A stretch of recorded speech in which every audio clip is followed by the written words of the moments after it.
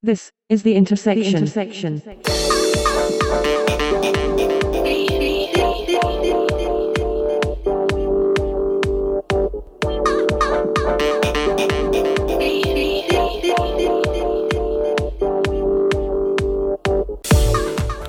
is the Intersection podcast, recorded Saturday, the 8th of September 2018. Episode 36, Just Shooting the Breeze.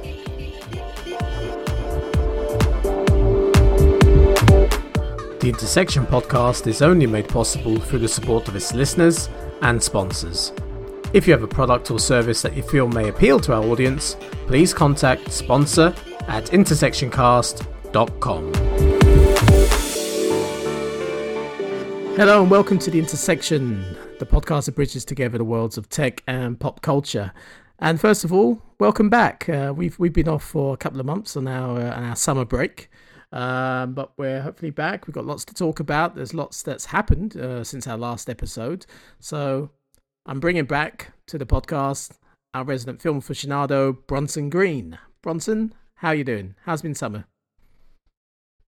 It's been great, thank you. Yeah, glad to be back. Nice to have a break of sorts. Certainly haven't, I believe, a podcast in a little while, so there'll be a lot of ground to cover today, I'm sure. But yeah, batteries recharged and ready to go. Absolutely, that's great to hear. And that's the theme of today's episode. I think we're just gonna cover what's happened during the summer. There's been a few announcements worthy of conversation. We've had a good summer. We've had good weather. We had a good World Cup, but we won't be talking about those things. But yeah, just lots really to bring to the podcast. And I think the most noteworthy, or certainly for me, of all the announcements, all the news that sort of broke over the summer, was the one that broke in early August at I believe it was a Star Trek convention or something that was being held. And surprise guest was called to the stage. That was Patrick Stewart, and he announced what was rumored for a long time, I think, that Jean-Luc Picard will be returning. Yes, that took us both by surprise, I think, and probably a lot of other people as well. And my initial reaction to that was one of elation. Not only because he's a beloved character and we're big fans of Next Gen, but also because it finally forces Star Trek to move forwards. Because naturally, Old Man Picard, it's going to be set sort of after the other movie series that have gone so far, so they won't be jumping back the surprise Discovery. And I know certainly myself and others were frustrated about that. But in subsequent weeks and months, actually just finding out more, hearing rumours really about what we might be doing with that TV show, some of my enthusiasm has been sort of tempered quite significantly. But what's your like I said, I think your reaction was similar to mine, Jonathan. So, but where are your thoughts on it right now?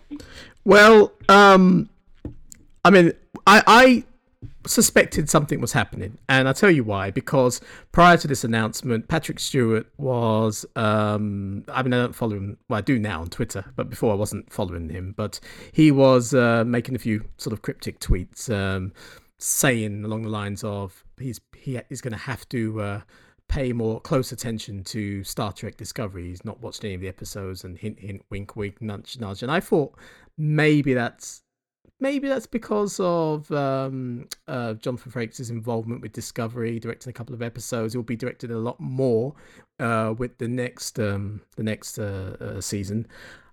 But no, it sounded there was more to it than that. And lo and behold, there was a deal. I mean, this Picard show will be done by CBS as part of their streaming service, much like Star Trek Discovery. I think it's CBS All Access. But there were rumors going around that they were trying to seal a deal with Patrick Stewart about some sort of Picard-centric show, and something was holding it up. They weren't ready to announce it yet. I think there were rumors about he was asking for, mil per episode, and that it was being held back. But then we got the actual announcement itself came out of the blue at this convention. And so I suspect it would have been announced on something probably like Comic-Con or something like that, sort of a more grander stage, more of a worldwide stage, more universal stage, so to speak, rather than a Star Trek specific arena.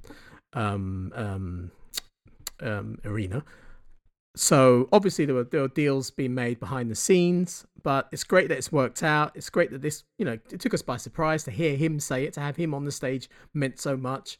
And he was quite emotional about it, which is good because it sounds to me great. I mean, all these rumors about he was asking for lots of money, it sounds like he is actually invested in this and it's not just going to be a payday for him.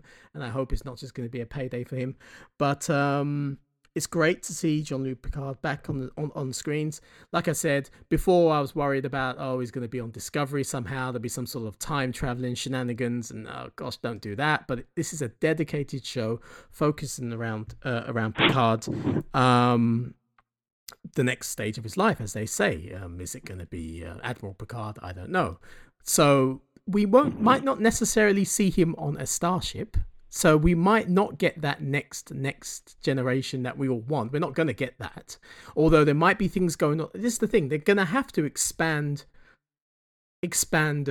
Star Trek somehow, because there will be things going on behind the scenes. Even if it's like a heavy character piece about Picard, it's going to be, in a post Next Generation future. So we're going to have to see some things, surely.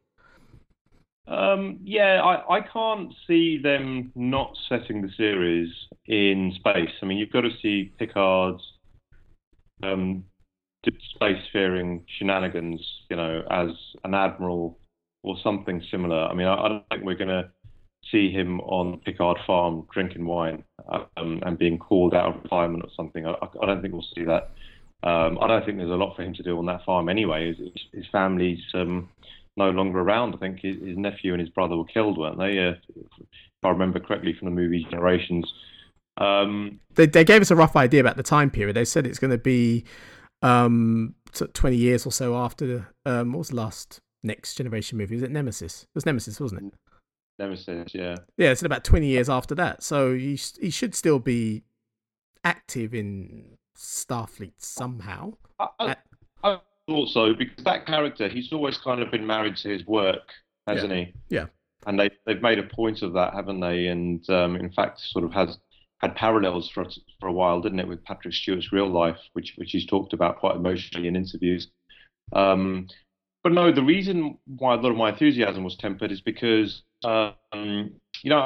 I've watched a couple of videos on this YouTube channel recently. I don't know if it's a channel that you're familiar with. It's called Midnight's Edge. No. And these days, as we know, you can't really go to the mainstream media for the truth. If you want any accurate version of the truth these days, you have to go to podcasts or kind of subculture sort of channels or YouTube channels. And this channel, Midnight's Edge, is pretty good. I'd recommend it. And what they do is they talk about the kind of politics and the economic and decisions made in Hollywood. And you're talking about big battles that have been going on recently between CBS and Paramount. I think this kind of splits with Star Trek, as in Paramount, I think, owns the rights to the movies, and CBS TV owns the rights to the TV shows. And even though Paramount had made a lot of money through the J.J. Abrams reboots, the merchandise, the ancillary sort of revenue streams from Star Trek, they were still much heavier, much more successful for CBS rather than for Paramount. And so for example, adult collectibles featuring Next Generation characters were still far more lucrative than any adult collectibles related to the Star Trek reboot. Yeah. So I heard that they're basically trying to, I think this might be Paramount, they might be just trying to stamp out the old timeline once and for all and consolidate everything into a new one. And I heard a nasty rumor that the new Picard series might be set in the J.J. Abrams universe. That's called the Kelvin universe, right? I believe so. And I'm just a little concerned what you said. Stamp out the old timeline. I mean, yeah, they're trying to draw a line underneath Voyager, Deep Space Nine, Star Trek, the original series, Enterprise, all that stuff. Everything up to Enterprise. They're trying to draw a line under that once and for all, and they're trying to set all new Star Trek in the Kelvin timeline. I believe there are powerful people who are trying to make that happen, and their sort of objective might be to set the Picard series in the Chris Pine, Zachary Quinto timeline, right? Well, I've got a problem with that because Star Trek Discovery. So you're telling me your impressions of Discovery, it's set in the JJ verse, because I didn't get that impression at all. Well, I think they've left that kind of ambiguous, and rather than trying to use any kind of pseudoscience in any kind of realistic way, they're just trying to use different dimensions and different timelines now as a device to stamp out parts of Star Trek that they no longer want to serve as corporations. Right. These are the rumors I've heard. So there are executives out there who are trying to do this, and if this is true, it kind of completely pours cold water over any enthusiasm that I had for the Picard series. I hope the rumors, even if the rumors are true, I hope that those people with that agenda are not successful, and I hope that they keep going with the timeline that we really love and respect, and that's the timeline from the 60s right through to sort of Enterprise, even though I wasn't a fan of that TV series. Well, I call it the official Star Trek. Everything else seems like a bit of an imitation, a bit of a, let's just reboot it for the sake of it. The authentic Star Trek, so to speak. Yeah, absolutely. And I think most Star Trek fans are of that mind, aren't they? Because that would explain why merchandise featuring, the next gen characters and Voyager and stuff, that merchandise still heavily outsells anything related to Star Trek Into Darkness, Star Trek Beyond. Because let's face it, that was a complete folly. But anyway, we've talked about that in the past. So I just hope when this Picard series comes along, it does have more in common with the sort of prime timeline as opposed to Kelvin timeline. I've got that right. I haven't mixed them up, have I? The original. The original is a prime, isn't it? That's what I thought. Right. Okay. Yeah. I just wanted to make sure I hadn't mixed those up. Well, it's all ridiculous. But yeah, I think the original is referred to as prime.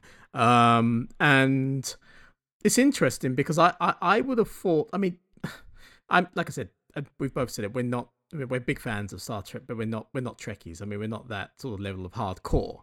But those who are heavily invested in Star Trek, those who are, I would say, hardcore, have kind of resisted the J.J. Abrams Trek universe. And so I would say those on the flip side who are invested in the J.J. verse, would they even care about Jean-Luc Picard?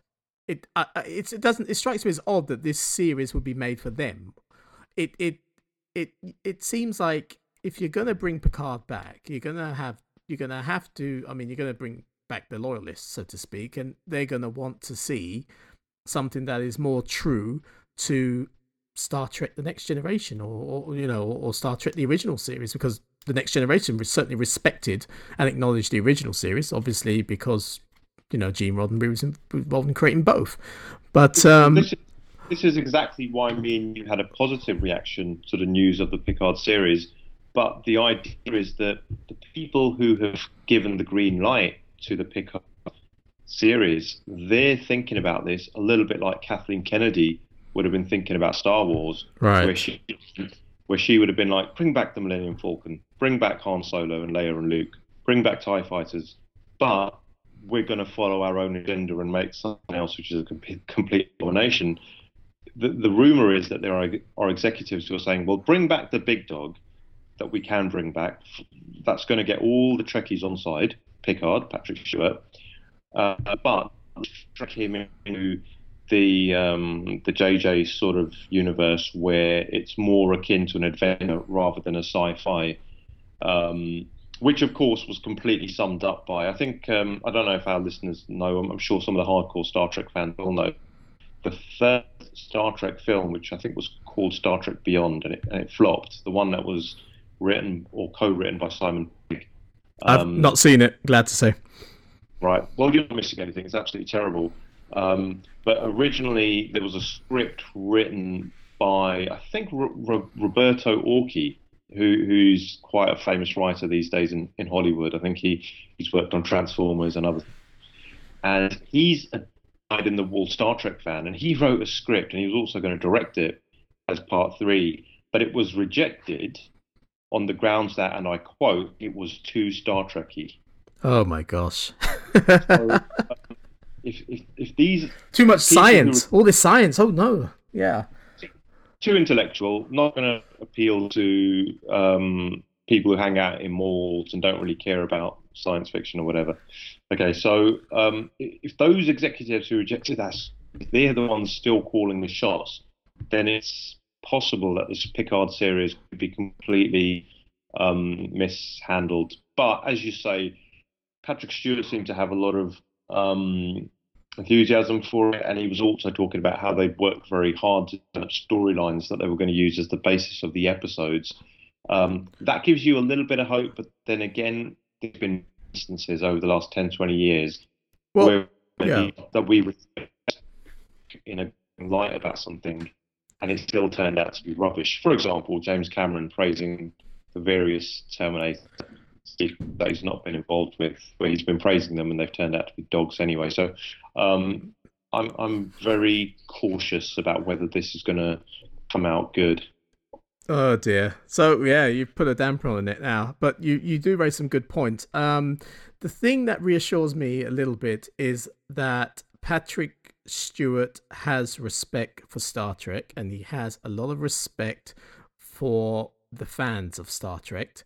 And he is one of those. I mean, one of his he's had several iconic roles in his career, but and I'm not even talking about his Shakespearean roots, but one of his most beloved roles and most famous roles is obviously that of Jean-Luc Picard. And he, unlike many actors who sort of become known for one particular character, he actually is fond of Jean-Luc Picard. He likes the character.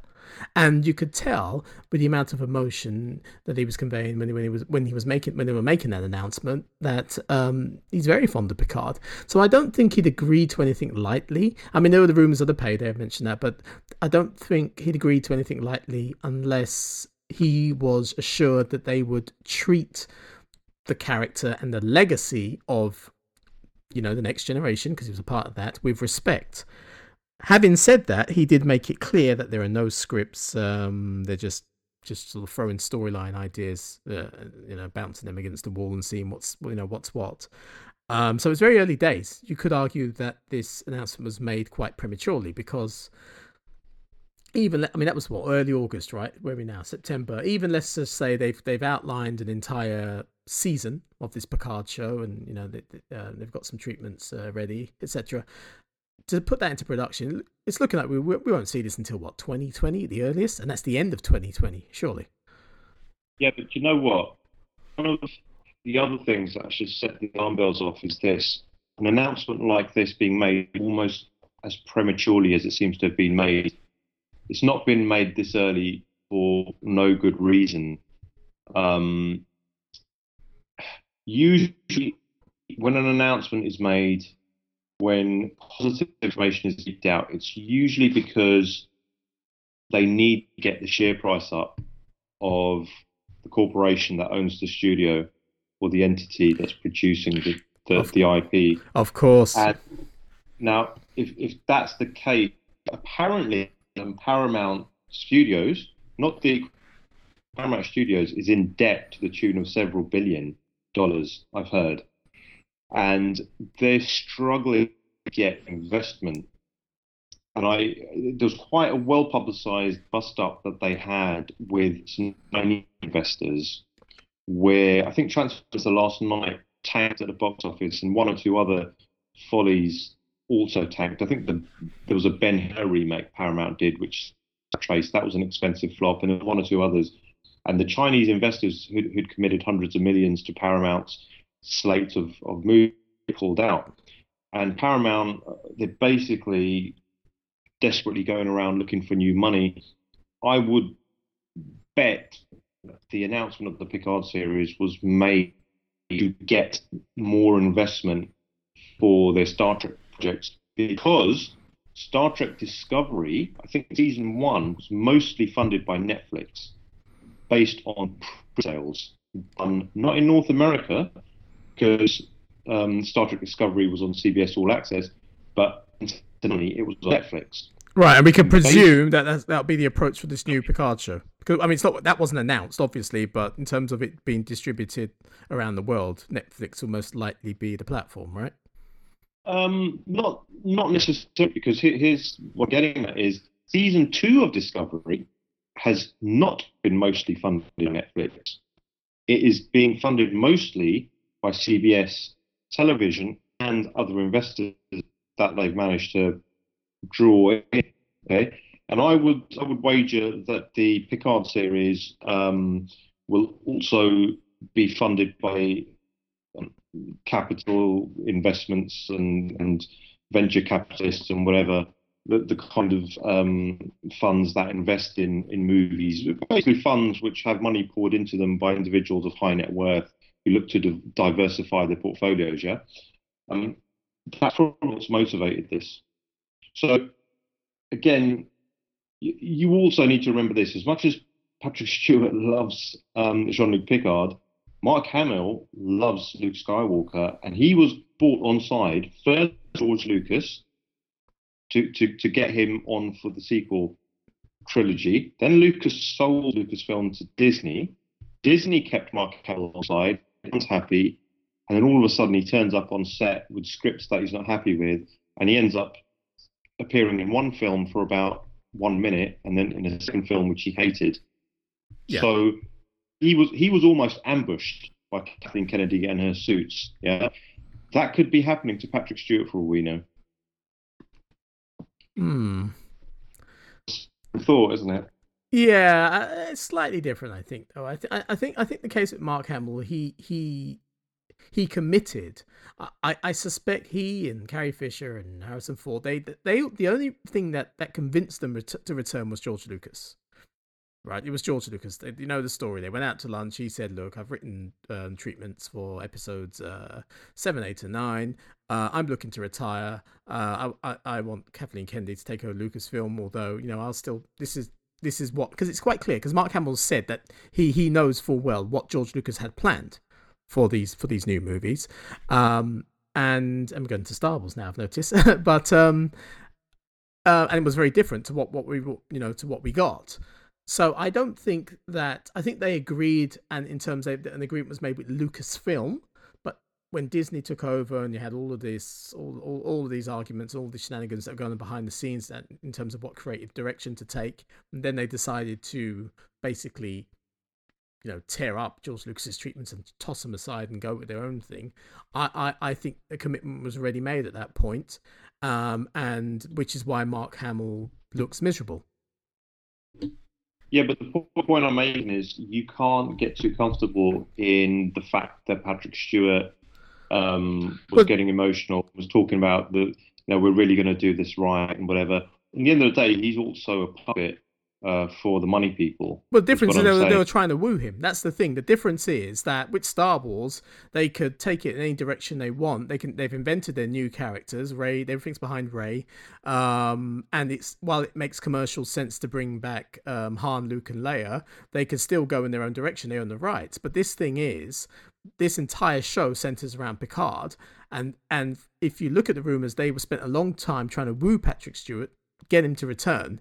So surely he is in more of a position of strength than, let's say, Mark Hamill was in Return to Star Wars. I would say he is, but I would say in the absence of scripts, in the absence of probably a clear direction at this point in time, they can still get him to sign whatever they want, and then he might turn up on the first day of shooting and the script's undergone revisions without his knowledge or whatever, and all of a sudden, like he has to be on when the camera's rolling. I was going to say when the film's running, but it won't be film. Yeah. When the camcorders start running, he just had to be on to do his job. Because in the end of the day, as powerful as he is, he's also a salary man. He could be ambushed. So I'm not going to get too hyped up about it. I'm sure we'll be happy to see a Picard series. Whether it's up to our expectations or not, I don't know. But for now, I'm just going to say, do you know what? Let's just stay on the happy side of the emotional scale based on the fact that Picard is back and we're moving forwards in Star Trek, and my fingers are crossed. Yeah. I'm not holding my... Yeah, absolutely. And just one more point of caution. We don't know how long this series is going to last. We don't know if this is going to be a full series, this is going to be a mini series, just 5 episodes with Picard sort of planting the seeds for a next generation of Star Trek, which they could. I'm sure is on their radar. I'm sure is on their roadmap. I would hope. So we don't know. We were given very little detail at all. But another announcement that was kind of lost among the noise of that Picard announcement was, and I don't know if you're aware of this series of Star Trek shorts that will be brought to the screen. Much like the shorts that they did with Blade Runner. Do you remember leading up to Blade Runner 2049? Well, I'm not aware of this. Educate me. What's that was another announcement made. They're going to do a bunch of Star Trek short treks, they refer to it as. I hope that's not the title because that's terrible. And these are one-off. If you think of, everyone's into this sort of anthology style of TV, much like Black Mirror, something like that, something that's self-contained. So these are one-off episodes. And I think they have announced that there'll be one with Spock somehow. There'll be one with the character of Saru from Discovery.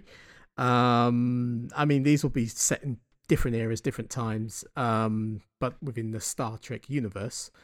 And that sounds encouraging. Live action or CG? Live action. Okay, all right. I like the sound of this. Okay.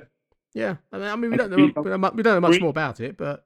It'll be free on YouTube or on Netflix? No, this is part of the CBS All Access thing. Yeah, I like the sound of what they're doing there. But what would get me even more excited is if they had turned into a cartoon instead of a comic. The recently announced comic, which is upcoming, Star Trek versus Transformers. Have you heard of that? Really? That's a thing? Really? I kid you not. So you can Google it if you don't believe me. So and here's the fun thing that they're doing. The way they are rendering the characters.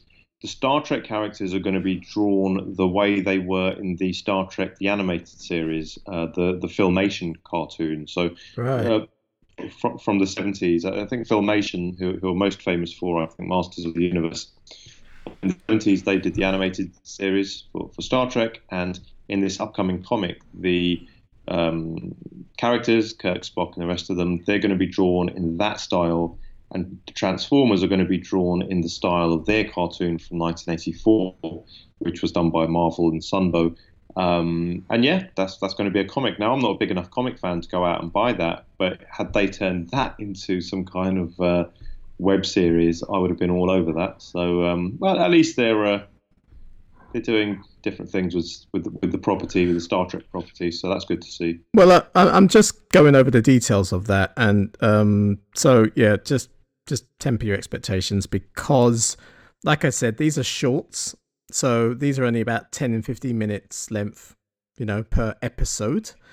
Much like I said, the Blade Runner ones. And these are, they've only committed to 4 episodes so far. So okay. It's an experiment. It's becoming a trend. I remember they did something similar before Prometheus came out and the Alien film after that. So no, listen, more Star Trek is better than less Star Trek. So I'm looking forward to that. Yeah, I guess they'll be monitoring the reaction quite closely to see exactly what people, what Star Trek fans, because clearly only Star Trek fans are going to watch these things, right? Joey Punter's not really going to sit down and watch these sort of self-contained Star Trek shorts. So what I'm guessing they're going to do is an experiment to see what they can get away with, what's acceptable to the fans, and what direction really is feasible in taking Star Trek in the future. And I wouldn't be surprised if this leads into Star Trek Discovery, the second series, because that in itself, and it's a good segue. Let's continue talking about that. That in itself is it's due to hit our screens at some point in 2019, next year. We don't have an actual date yet, but we do have a teaser. Did you catch the Discovery teaser? Series 2? I did, yeah, where you see Captain Pike, and I saw that. It's So let's remind our listeners how Discovery ended in Series 1. So basically, what happened? We saw a bit of the cliffhanger. We saw obviously the pre-Kirk Enterprise captained by Captain Pike, arrive, and that was that really. So that's where the direction we're headed into Series 2, and apparently they're due to meet their new captain, the Discovery, that is, and that was it, I think. Yeah, long time ago. It wasn't. Yeah, it was a long time ago. It wasn't a cliffhanger that left me salivating at the mouth. And the teaser didn't excite me overly. But they played the old Star Trek theme, didn't they? That's how it ended over the credits. They did, but that's for me just cynical attempts at pulling on the nostalgia strings. Listen, I'll watch it. I'm happy it's going to be coming, that we're going to be getting a second series, and hopefully it will be better, more consistent, I would say, than the first series. But it does actually amuse me. Paramount, they cancelled Star Trek after 2 seasons, didn't they, back in the 60s? Yep, and it was a flop. And they even hesitated to put it into syndication, from what I understand. They relented finally, and obviously they realised it was a big hit because they put it on in syndication at a much more preferable time slot. I think it was around about 6 o'clock, so the families could actually sit down and watch it. And then it became so big that they put their weight behind it again. But if you remember, before Star Trek the motion picture came out, you won't remember this in terms of, because we weren't adults back then, but you might have read about this, where before the motion picture got the green light in the late 70s, and before that came out, the original plan was that CBS were going to launch a second network on television called CBS 2. Okay. And the flagship TV show that they were going to launch it with was going to be Star Trek Phase 2. Right, yes, of course, yes, I know about that. And they're launching CBS All Access with Star Trek Discovery as the flagship. And it does amuse me with the amount of abuse Star Trek has gone through by executives over the decades, and they still lean on it as a thing to get them out of trouble, or to lead with when they've got a big new enterprise, no pun intended, such as a streaming service or a new network. So, it'd be nice if they actually just treated it with a bit more care and consistency. It would. But yep, Star Trek Discovery. I think it was met with a positive response. I mean, they've committed straight away to a second series, and it should be in the can now. It should, but obviously the age of videos, that's irrelevant. But it should be all finished now. I mean, the teaser showed us a lot of Captain Pike. So the rumor is that Pike is actually going to be the captain of the Discovery. Now that is weird because he is also the captain of that Enterprise. I'm not sure how that's going to work. And also it was met with a bit of disappointment because I think a lot of people were expecting somehow events would lead into Michael Burnham captaining the Discovery. So that's not going to happen, and a lot of people are angry that it's yet again another white man, and blah blah blah. But it looks like Pike is somehow going to captain 2 ships at the same time, and Spock is going to be a big part of season 2, i.e., Spock's absence. It's essentially a search for Spock. Well, at least that's what I've heard. Have you heard any more about what's going to happen? Or No, I haven't, because I've purposefully not looked into it too deeply. Partly because I'm happy for it to be a surprise for me, but also partly because I'm just not jazzed enough about Discovery season 2. I am very curious to see who plays Spock. But let's face it, the character Spock's gone through a lot of abuse as well. I mean, Zachary Quinto was miscast, and to find out that Spock had a half sister or an adopted sister in Michael Burnham at the start of Discovery season 1, I mean, that in itself was stupid.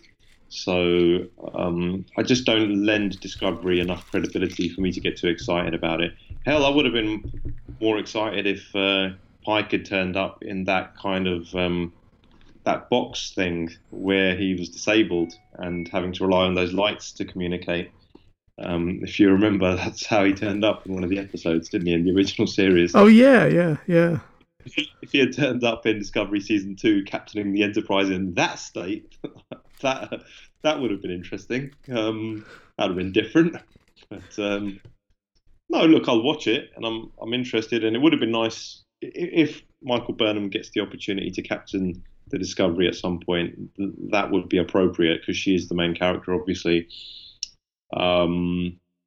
But I'm not going to think too much about the permutations and whatever. I'm just going to let it happen to me as a viewer.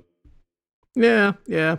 I mean, I think we were sort of discussing,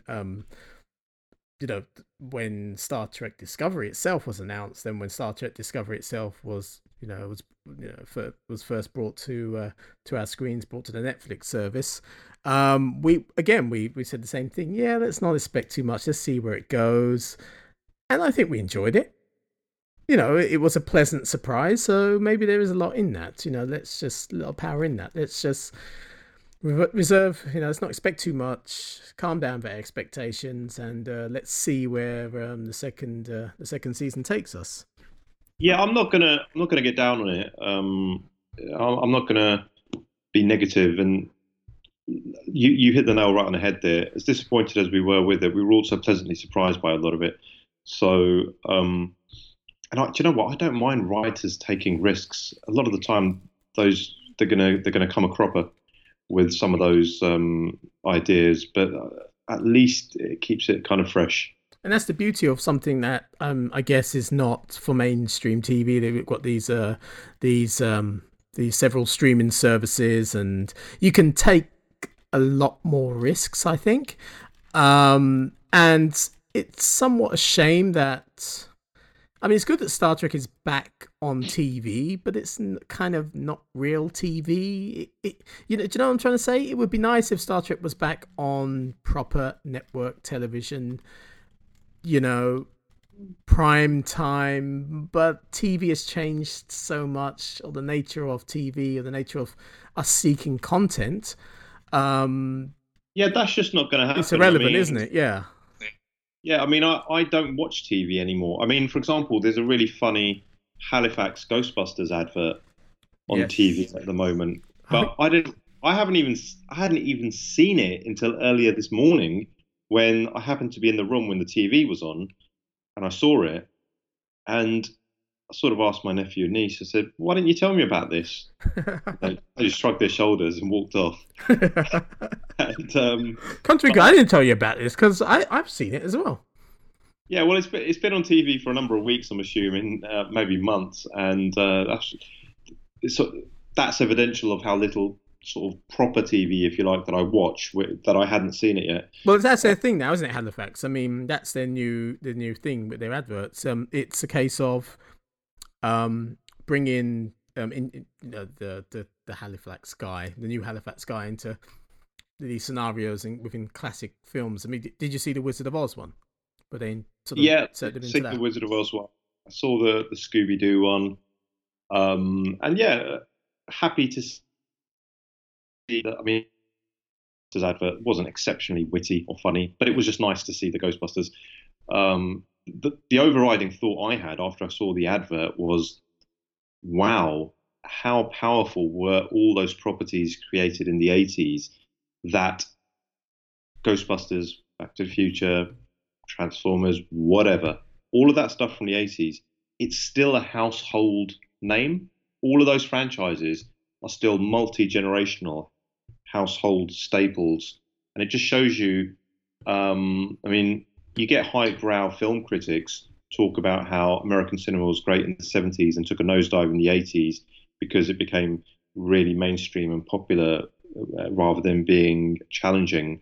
But there was a lot of great stuff produced in the 80s, and there was actually still risks being taken in the 80s, which you just don't see as much anymore. So that was my overriding thought that I saw that advert, and I'm sure the demographic that Halifax are aiming at is people in their 30s and 40s, probably. So they thought, let's pick a property that people will remember from their childhood.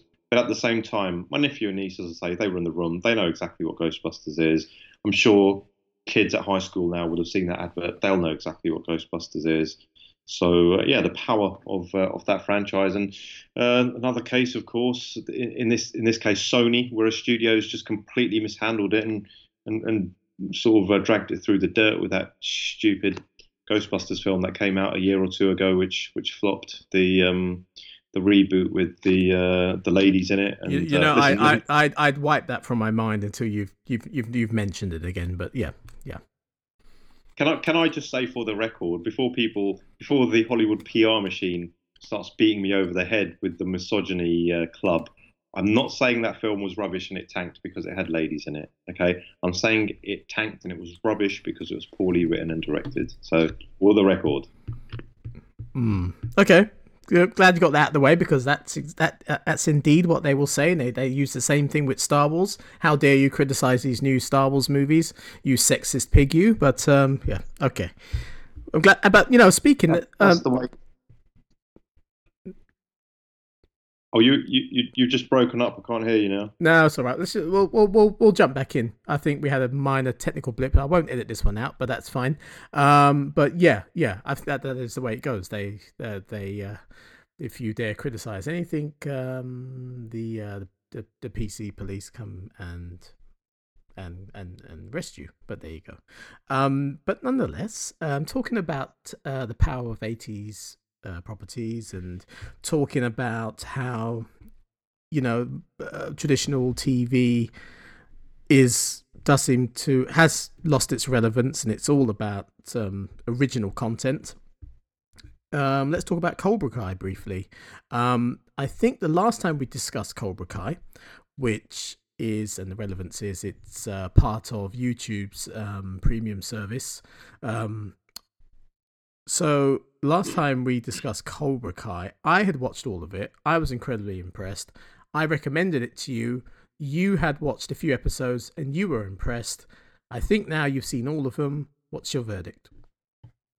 Yeah, I don't think I've mentioned this on a previous podcast. It's been so long.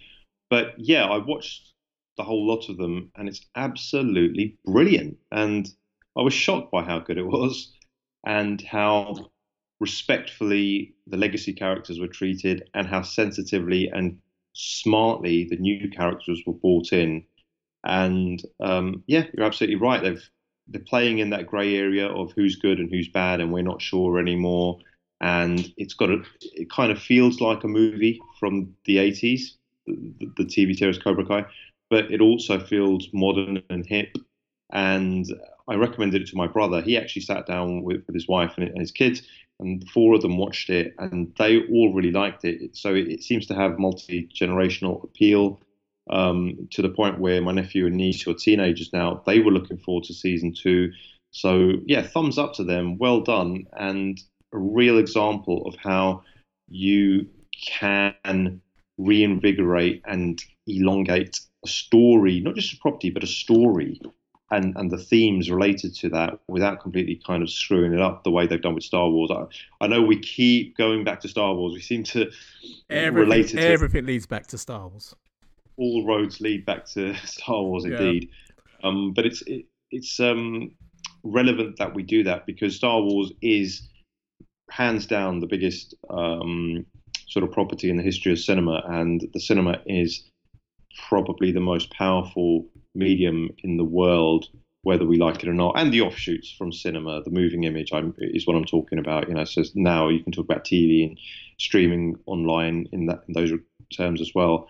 But well done to YouTube Red, and well done to the producers who had the vision for that. And really looking forward to season 2. Yeah. And it's what we know about season 2 is very little. We know we've had a teaser, funnily enough, from YouTube, and the teaser doesn't show any new footage or anything like that. It just reminds us of the key moments in season 1 of Cobra Kai, and it plays on the cliffhanger, so to speak, the return of John Kreese.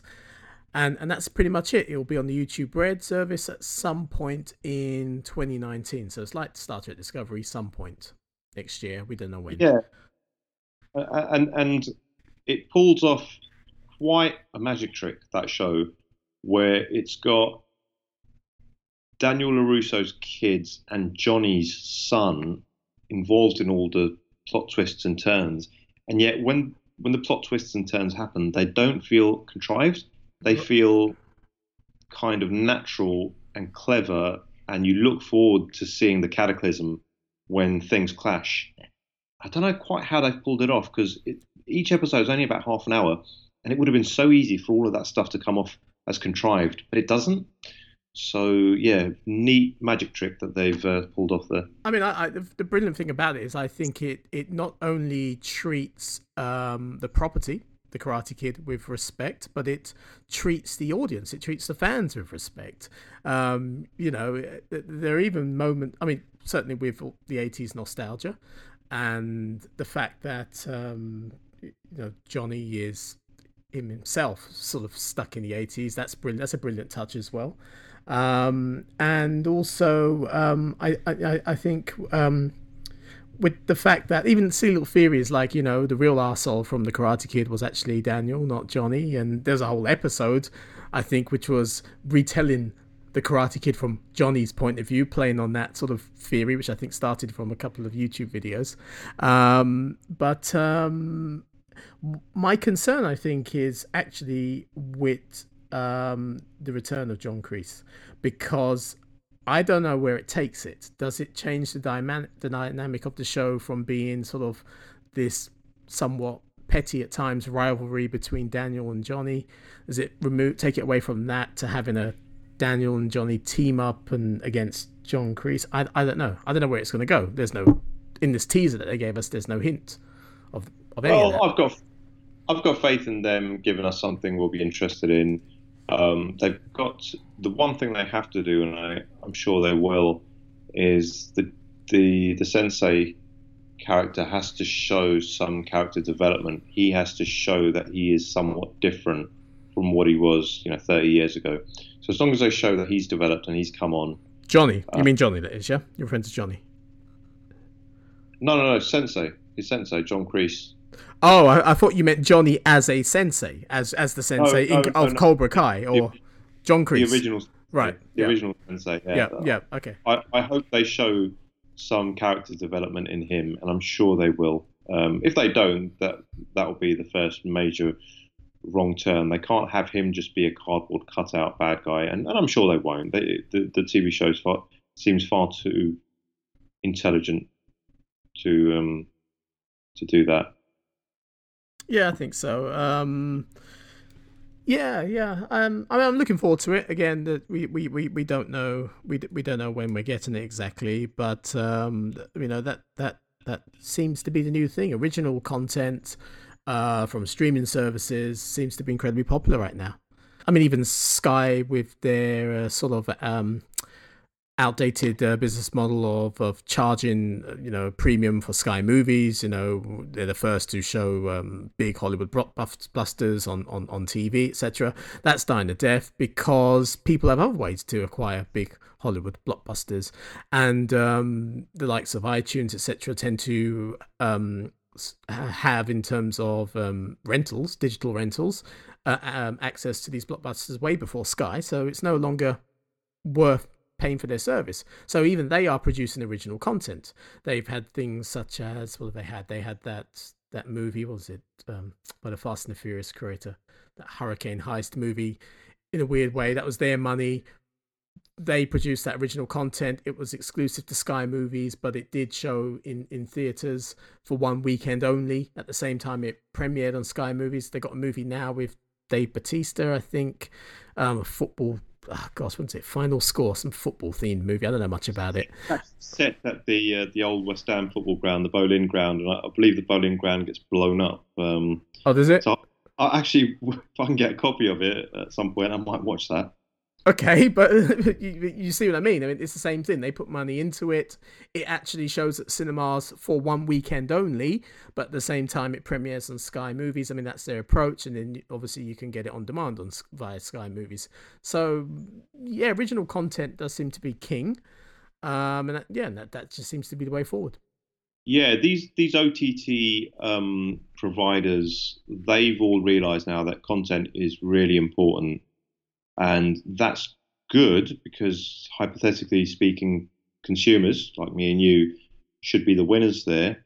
But I am a little bit concerned about how watered down a lot of the content is, especially on Netflix. There's a lot of high budget content, but it's not really of the highest quality in terms of writing. So, I mean, a simple example is The Punisher. I was a fan of The Punisher comic as a kid. I was looking forward to the fact that there was a series. I watched one episode and I thought, this is not for me. You know, they miscast the Punisher. It was slow. It was drawn out. The writing was unoriginal. Similar thing to say about Stranger Things. It was all style and nostalgia. No real depth. No real content. And the sad thing is, a lot of people seem to be getting duped into believing that these are great TV shows just because they've got a budget on them. So there's upsides and downsides to that. But it is amusing to see how, for example, a company like Sky, they're just going to have to be a lot more agile. You can't just rely on having the rights to Premier League football. You're going to have to do more. They're certainly making more about their Now TV service. And as you say, producing original cinematic content, which concurrently premieres at the theatre as well as on their platforms, their home entertainment platforms. It's interesting to see that they've had to go that way. But yeah, I mean, they must wake up. Rupert Murdoch must literally wake up every morning thanking his lucky stars for Premier League football. And people who say that the Premier League's overhyped and Premier League footballers get paid too much, they really don't, because Premier League football is the absolute cornerstone for what Sky is. Without it, Sky would be nothing. That's absolutely true, but I mean, even that's coming to an end because Sky and they don't show enough Premier League games for the money that they charge subscribers. You have got the likes of BT. BT are showing games, and BT Sports, for example, isn't part of the standard Sky Sports subscription service. You have to go above, you have to pay extra for that. Amazon, I believe, are going to get in with Premier League football in terms of their Prime service. I think correct me if I'm wrong, their plan is to have several days, so several Saturdays throughout the year, just a few of them, but several Saturdays where they will have access to every single game, and you essentially choose what club, I don't know if that's going to be a Saturday. It might be midweek. It might be like a Wednesday night where there's 7 or 8 matches, and you can literally. No. I've heard it's a Saturday. I've heard they will have like 3 or 4 Saturdays throughout the year, and you have access to everything on that Saturday. Just that Saturday only. I hadn't heard it was a Saturday. I thought it was a midweek. You might be right. Okay. But you're certainly it's going. Sky are certainly scared stiff about the possibility of a monster like Amazon. Amazon already own rights to US Open tennis, and if they were to get serious about Premier League football, then Sky's goose would be cooked. Yeah, absolutely. And again, I've said it before, I'll say it again. Our friends in the United States, they get more, ironically enough, they get more Premier League football than we do. They literally, every single game literally is at their disposal.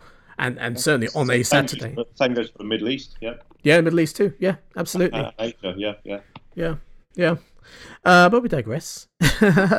And I wanted to. I'm going to segue now onto, because all roads do lead to Star Wars. I want to talk about Star Wars.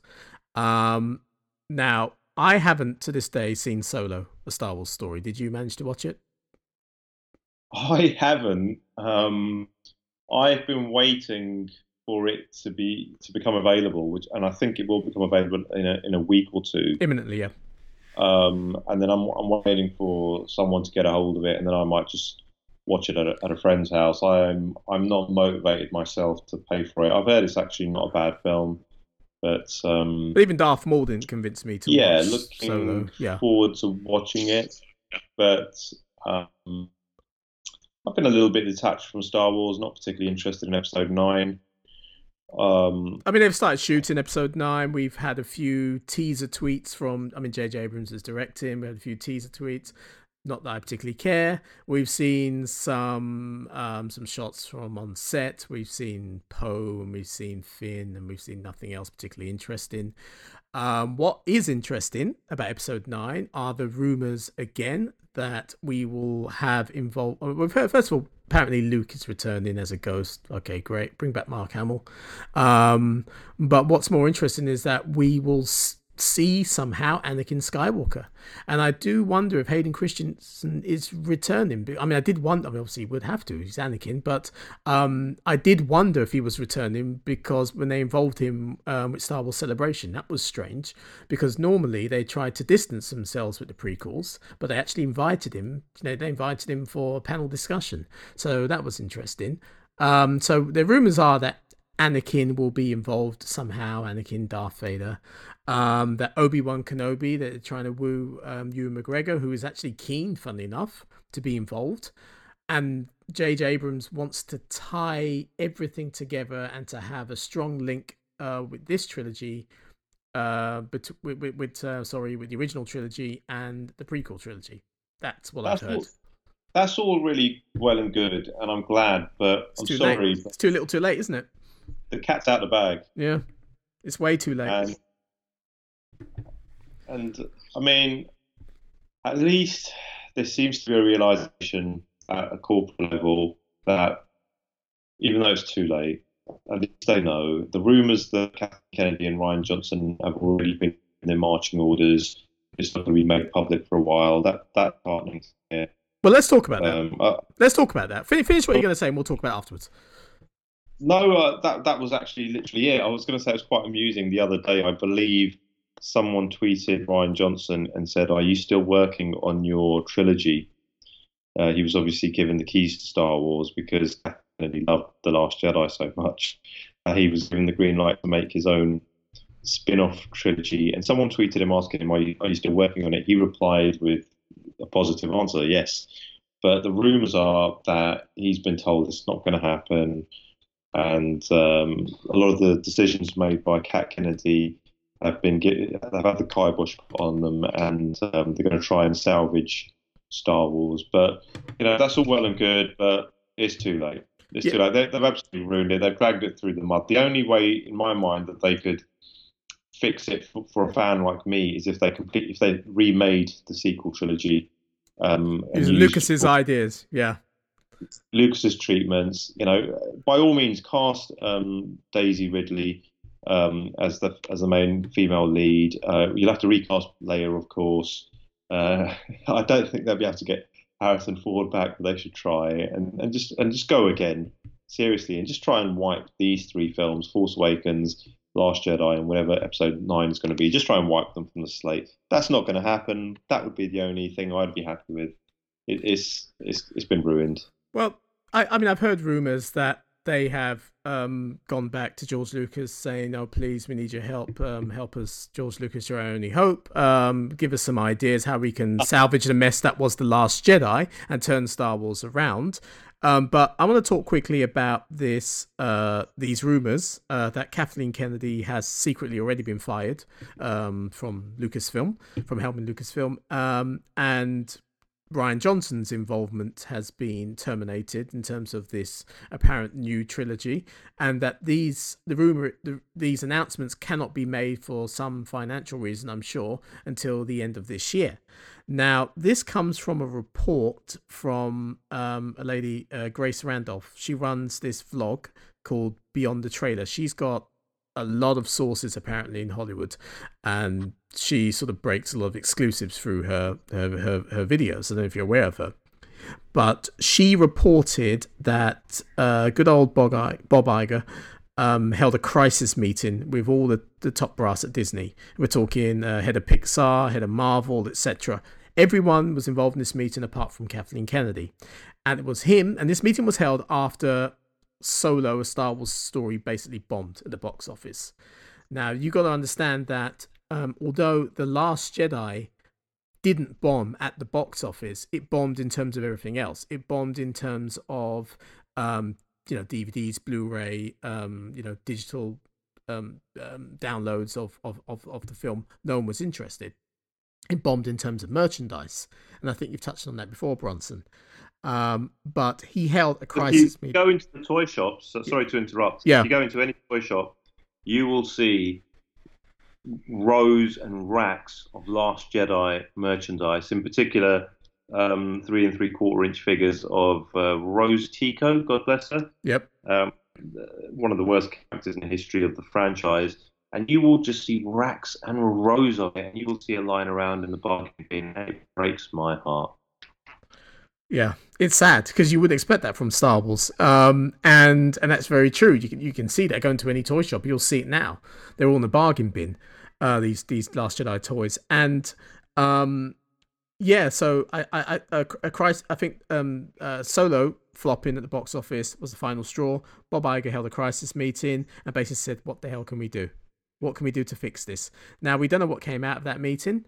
We suspect the decision was made then after that to oust Kathleen Kennedy, and we will hear something, I'm sure, at the end of the year. But it seems like they're in panic mode, and I don't think J.J. Abrams can turn this around. Maybe that's where, if we play devil's advocate and go with this rumor that they did rush to George Lucas for help, and he is somehow helping behind the scenes, helping them salvage this current Star Wars trilogy. Maybe that was a decision that was made out of this crisis meeting. I don't know. He is a large, because of his deal selling Lucasfilm. He is a large shareholder in Disney now. I think he's the second largest after the wife of Steve Jobs, who became the largest because of Pixar, or he bought Pixar, didn't he, off George Lucas at the time. He bought off Disney. Is that right? I'm getting mixed up now. He bought. He owned Pixar because he bought it off Lucasfilm, and he bought it for a song because at the time Lucas was desperate for money because he was going through a divorce, wasn't he, with Marsha Lucas?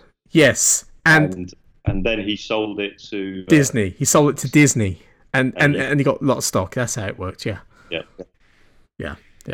So it looks like it's a complete mess, and because it seems like it's a complete mess behind the scenes, I don't think there's really much to look forward to at all with episode 9.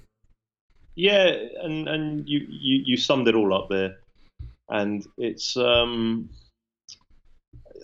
Wars is supposed to be the Rolls Royce of merchandise, not just in terms of toys but adult collectibles. And there was always a real high level of quality control. Even back in the day when you were buying a VHS, the quality of the film, the way it was transferred onto the VHS, the print and the process that they'd used to do it, it always used to be of the utmost highest quality compared to other studios, other distributors, other brands. And the toys always used to have a high level of quality. And that pretty much ended with the Force Awakens. I think the first figure from The Force Awakens was Constable Zuvio, which hit toy shelves. And I know people who've watched The Force Awakens half a dozen times, and they still don't know who Constable Zuvio is. It was cut. It was cut from the film. Pretty much. I think he's sort of in it for about half a second in one of the flashbacks. And And that just kind of sums it up. I think that character, his profile, and the card he was on, and all that, it was all produced in an attempt to pull on the nostalgia strings of fans of the original trilogy. This whole thing has just been ill-conceived from day one, and it would be nice if they can. They're obviously doing damage limitation now, but then where Star Wars goes after that, hopefully it goes in a much more kind of, I don't know what's the right way to put it, in a direction where purists, fans like us, will be a little bit more satisfied with what they're doing, the stories they're telling us, the characters. And I'll tell you something else, and I pointed this out to you actually in a conversation. I think I texted you 2 weeks ago. The Last Jedi was such a traumatic experience for me. I haven't watched it again. Right. I watched it once at the cinema, and as I said, and we talked about it at length on this podcast, I actually, for the first time in my life, I had a physical reaction to a film where my body was actually starting to physically struggle because the film was so bad. And that's not me exaggerating. It's not supposed to be a joke. I really, really reacted that way because my heart was breaking as I was watching it. It was that bad. So I've avoided it. It's recently been showing on cable TV, and I was channel surfing and I came across it. And what struck me about it was that it was actually worse. It was worse when I was watching it on TV than it had appeared to be at the cinema. It was worse. Yeah. I had the same experience. I couldn't even watch it for any longer than 10 minutes. It was terrible. It's unwatchable, and do you know what? Not only is it conceived badly, but when a director gets a setup all ready and he gets his actors on set and everyone's ready, action, they do the take, cut, they might do the take 3 or 4 times, they might do it 10 times, they might do it 15 times, or if you're Charlie Chaplin or Stanley Kubrick, you might do it 150 times. I'm guessing Rian Johnson did 6 takes, 7 takes, whatever, and then they move on. And then he obviously, this is the way filmmaking works, you pick the best take that represents your idea of what you want that scene to be, or that shot to be, and you use the best take. The actual takes that have been used to knit together scenes that we watch, they're so amateurish in the way they're acted and put together. I suddenly came to the realization, this guy, Rian Johnson, he's actually pretty much like an amateur filmmaker who's just got lucky. Yeah. I think there's a lot of conspiracy theories that Rian Johnson, secretly hated Star Wars, or there are things that he didn't like about the original trilogy, and he did his best to sort of tear it apart and destroy it with what the decisions he made, particularly about Luke Skywalker in The Last Jedi. And I don't buy any of those at all. I just think he was the wrong guy for the job. I just think he's an incompetent filmmaker. I haven't seen much of his other stuff, but I just think he was the wrong guy. That's all. Yeah. Yes. It looks like, I don't know what's happened, how he's got himself into the position where he's got himself directing a Star Wars movie, but probably sleeping with Kathleen Kennedy. Oh, did I say that? No. Well, things that go on behind closed doors, you don't know. If you're sleeping with the right person in any industry, or if you're doing the line of poker with someone and you're on a big night out and you become big friends with someone, and you get advanced in certain industries, and I'm sure the entertainment industry is no different. And listen, I'm not going to go on this podcast and say that Rian Johnson is immoral or he does any of those things. Okay, but he's obviously been fortunate enough to get himself in a position of power within the film industry where he's been given the keys to Star Wars, not just for this movie, The Last Jedi, but apparently for another trilogy. And he does not have the tools, like, within himself, not physically, in his head and his heart, he doesn't have the tools to do the job. And that's why he, when he was asked that question, are you still, is your trilogy still going to happen? He said yes, because I don't think he's been told it's not. I don't think he can be told it's not until they formally get rid of Kathleen Kennedy. Yeah, I think there's just contractual things which are stopping it happening right now, but I think for all intents and purposes, it's done. Yeah. And he's relatively low to the food chain, where they've just said, well, let him keep going. we've got 3 members in our pre-production department working with him on conceptual ideas for his trilogy, and we'll give this guy his marching orders on this date because legally we can do it. It won't cost us anything. Yes, that's probably what's happened. I tell you what has been officially announced, though. Well, 2 things. One is that the Star Wars side story, so the whole A Star Wars story series, has been put on hold because of the performance of Solo at the box office. They had ideas, and they had wacky ideas about Boba Fett. They had ideas about. I mean the spin-off, right? Yeah. The spin-off movies you're talking. Yeah, the spin-off movies. They've all been put on hold apart from the Obi-Wan Kenobi one. Apparently, that comes from the same source who broke the news about this crisis meeting. Okay, well, yeah, I can believe that. But yeah, we'll probably find out again around the same time at the end of the year when they make these announcements. But the other one is the animated series Star Wars Resistance has been announced. Does that excite you? I think I saw a trailer for that. Is Dave Filoni behind that one? Like he's creative Rebels? So. Yeah, that's okay then. And I don't watch the Star Wars cartoons religiously anymore. Well, I've never watched them religiously, but I used to give a lot of respect and attention, for example, to Clone Wars, which was very good, and then Rebels was okay. This one looks like it's been done in the same spirit with similar sort of animation and effects, and it seems to have a decent budget to it. It's not for me, but it looks like it's in the Star Wars spirit, if you like. And the thing is, I don't have any interest in that era of Star Wars. That's the thing, and it might be good, but the whole Resistance. That's the fundamental truth, isn't it? I think Poe Dameron was in the trailer, wasn't he? And yeah, when I realised what era it was set in, and the Resistance is just a rebellion name, and that's all ill-conceived. It's probably going to be a pretty good cartoon, but yeah, it doesn't emotionally, in terms of the characters and in terms of also the style of the cartoon, none of those things interest me. But it looks like it's done in the proper spirit of Star Wars, and Dave Filoni seems to know what he's doing. So that's a step kind of in the right direction, isn't it? I mean, it's hilarious. It's you said the Resistance is the rebellion, just not by name, and it's true. I mean, even Rian Johnson, incompetent as he is, forgets that during his own movie, where his characters refer to the Resistance as rebels in several times. In Jedi, you mean? What's that? In The Last Jedi, in Last Jedi, yeah. You've got them calling them rebels. Oh, okay, I don't remember that. Oh, well, what's her name? Laura Dern. I forget what her character's called again. Godspeed. Admiral Honda? That's it. Holdo, before she goes on the kamikaze mission. Godspeed Rebels. Okay. And even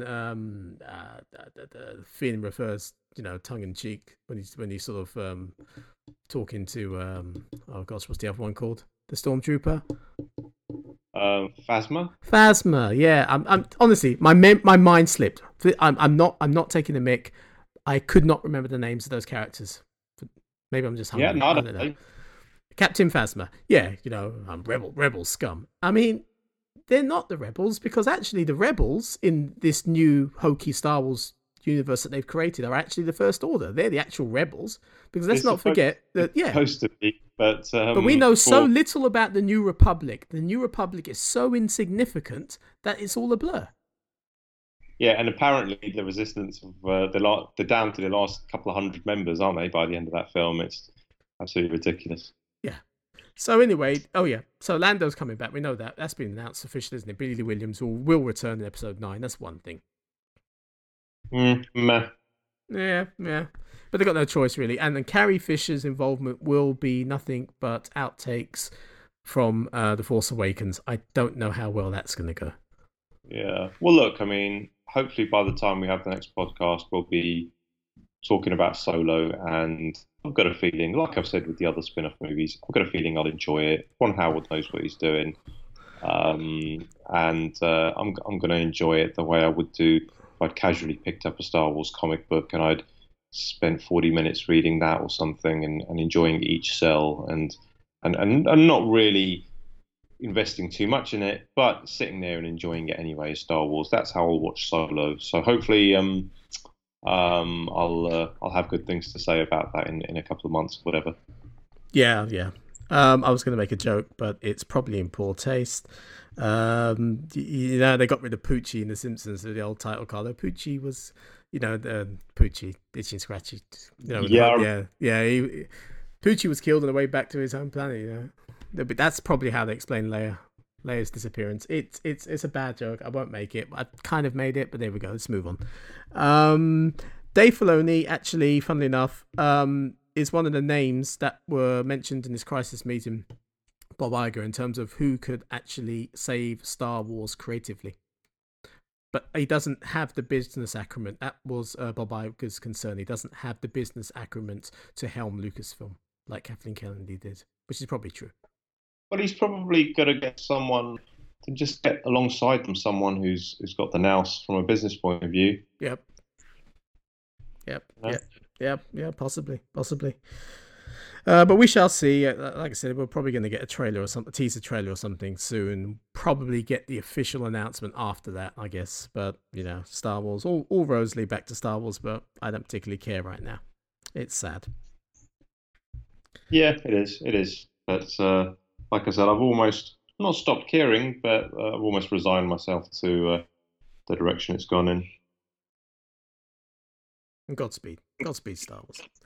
But anyway, what else have you been up to in the summer? What else have you seen? What else has tickled your fancy a bit? Well, I won't go into too much depth on. There's a few movies. Ant-Man and the Wasp. I saw that.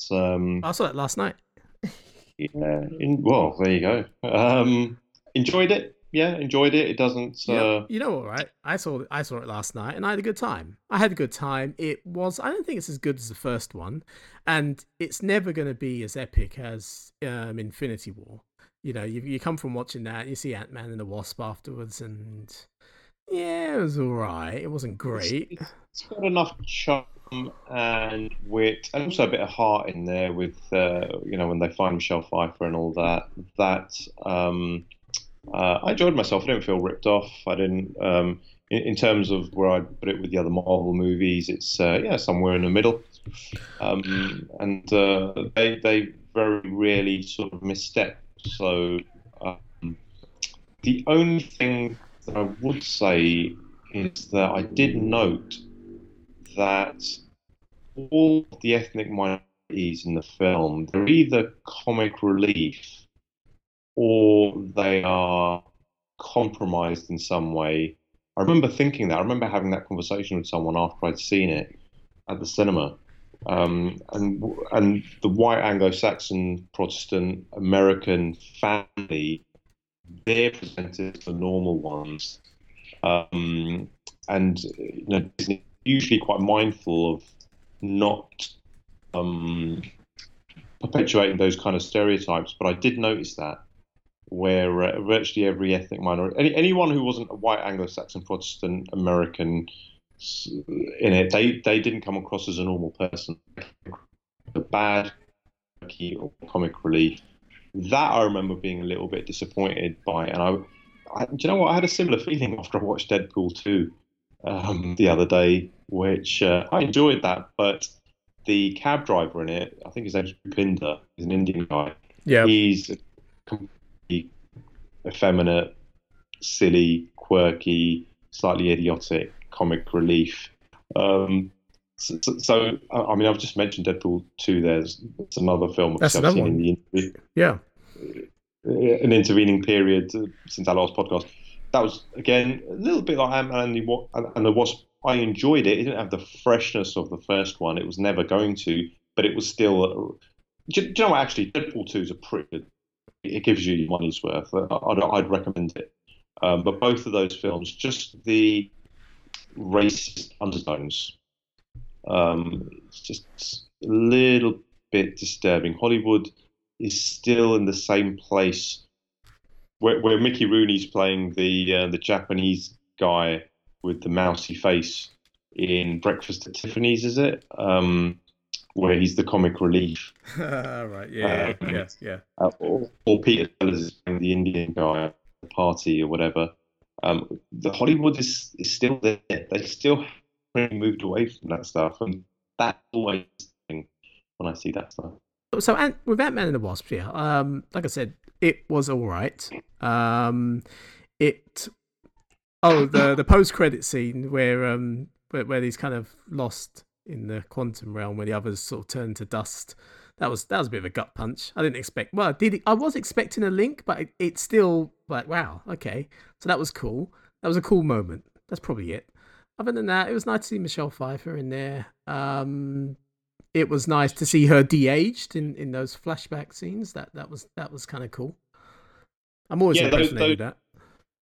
Yeah. I'm always curious to see that, because purely just to see how far technology's moved on since the last time. Because literally every 6 months it does move on, doesn't it?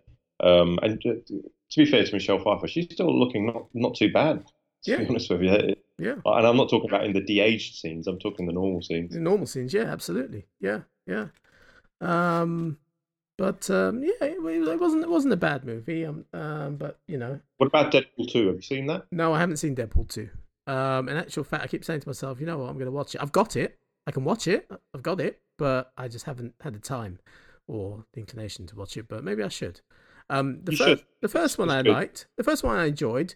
But the first one was one of those movies where I watched it once and I thought, oh, that's okay. I'm not a big fan of it, like some of the other people are, when they've watched it repeatedly. I have heard from other people, though, that the whole the whole humor and bait breaking the wall, that sort of thing, gets a bit tiresome in Deadpool 2. But I don't know. I haven't seen it, so I can't make any comments to that. I wouldn't say I felt it was tiresome, but certainly the freshness of it is not there. And if they are going to make many sequels, and I think the plan is to do that, then I don't think they're going to retain that freshness. But it's got enough. I mean, I was a little bit concerned with the director of the original. Is it Tim Miller or something? Or yep. And he basically walked away from the project, and they had creative differences with Ryan Reynolds. And I was a little bit concerned at that point. I thought, what are they going to do? Are they just going to botch this? Is it going to be like Ryan Reynolds' ego running amok on the film? And what are they going to do? But thankfully, it's a good film. I wouldn't have watched either of them. Well, actually, I was going to say I wouldn't have watched either of them at the cinema. I did actually watch Ant-Man and the Wasp at the cinema. Had I watched it on the small screen, I would have been, okay, great. You don't really need to watch it on the big screen, except for the great effects moments where they disappear into the quantum realm. But Deadpool 2, I certainly felt like for me, it was one for the small screen, not one you need to see at the cinema. But it's got enough in it, you'll be happy. And there's a lady in it, I think her name is Zazie Beetz. I think that's her name. She plays Domino, which is the superhero who's basically her power is she's lucky. And she has got the potential to be a bit of a movie star, actually. She made her name in a TV series, the name of which I forget now, but she was in the TV series with, is it Donald Glover, the guy who plays Lando? And so yeah, Childish Gambino. Yeah. What's the TV series called? Do you know? Oh gosh, I do know, but the name escapes me right now. Okay, well, anyway, I'd never seen her in anything before. I saw her in this, and she basically breezes into the film and just does her thing, and she's got a lot of charisma. And it was one of those moments where I saw her and I thought, oh, this woman could be a bit of a star. It's a little bit like when I saw Margot Robbie in Wolf of Wall Street, and you thought, wow, not only is she smoking hot, but she's got charisma. And then is it Atlanta? Is it that show? Isn't it? Yes, Atlanta. Yeah. Yes. Which I've never seen, by the way. But then, and then I'd seen obviously Margot Robbie in Suicide Squad. She was the best thing in it. It's a terrible film, in my opinion. Sometimes when you see actors or actresses and they've got genuine charisma, and you think this could be a movie star, and I got that impression with, I'm not sure I'm pronouncing this correctly, Zazie Beetz, I think is her name, and she wants to look out for. If anyone listening to this hasn't seen Deadpool 2, I'd recommend it. It's a good diversion for a couple of hours. Cool. I mean, you mentioned Tim Miller directed obviously the first Deadpool movie. funnily enough, who is involved in the new Terminator movie that's come in, which James Cameron is involved with as a producer. And that's one of the other stories that sort of broke in our absence, in terms of since the last time we recorded an episode. The new Terminator. We have seen. Have we talked about this? We've seen Sarah Connor. Linda Hamilton returned. I say Sarah Connor because Linda Hamilton. That's what we mean. And I don't think I've got certainly we've talked about it, but I don't think we've talked about it in an episode. Your opinion on that, or whether you're looking forward to that at all. I think we mentioned it, and we were generally positive, but then that first official image was released. I think an actress called, is it Mackenzie Davis? Is that her name? She played a replicant, I think. Like she was a prostitute later on in 2046, was it? 2049. 2049. Right, sorry, I'm going nuts. So I think her name might be Mackenzie Davis or something. Apologies if I've got the name wrong. You're right, it's Mackenzie Davis. Right, and she was in that still, wasn't she, with another lady who I recognise, and also with Linda Hamilton. And the image has been mischievously dubbed by some fans as LGBT Terminator. It's not what I was expecting or looking for from this new Terminator film. And I'm just now waiting for the quote from James Cameron to come out where he says, "This is going to be great. I've seen the film, it's brilliant." I'm waiting for that quote, because that will be confirmation for me that the film sucks. But he's already told us that it's going to be brilliant. He's already told. Well, obviously he knows what it's going to be like. I mean, they haven't shot it yet. They haven't finished the production of it yet, but he knows what it's about, and he's already told us to look forward to it. It's going to be great. So. Oh yeah, I guess he said something like it's taken us a while to figure out whether we had more stories to tell in that universe, and we do, and here it is. And because this is not a one-off. Let's not forget, he's made it very clear that this leads on to the next. He even used that phrase, didn't he? The next generation. And I thought, or Terminator. So yeah, this is leading on to not reboot of the franchise, but the next generation. Yeah. The attitude and the brutality of Terminator 2, and certainly of the original, the kind of cyberpunk darkness and the real kind of sense of hopelessness about what the future might be that those first two films gave us, that magic formula has not been repeated successfully by anybody. And I was hoping that they were attempting to take it back into that kind of slightly darker kind of sci-fi realm with this new movie. And I can say this now, just judging by one still released by the studio, they won't be taking it back to that territory with this new movie or with this new series. It kind of burst the bubble to the point where I've sort of slumped down in my seat. And I just thought, okay, well, we'll just see what happens. But I know this is going to blow. Yeah. Sadly. Have I overreacted there? I would say, yeah, it probably sounds like an overreaction, but you know what? You got history on your side. It's probably true. As much as I'm hesitant to admit it, you're probably right. That's probably the way it's going to be.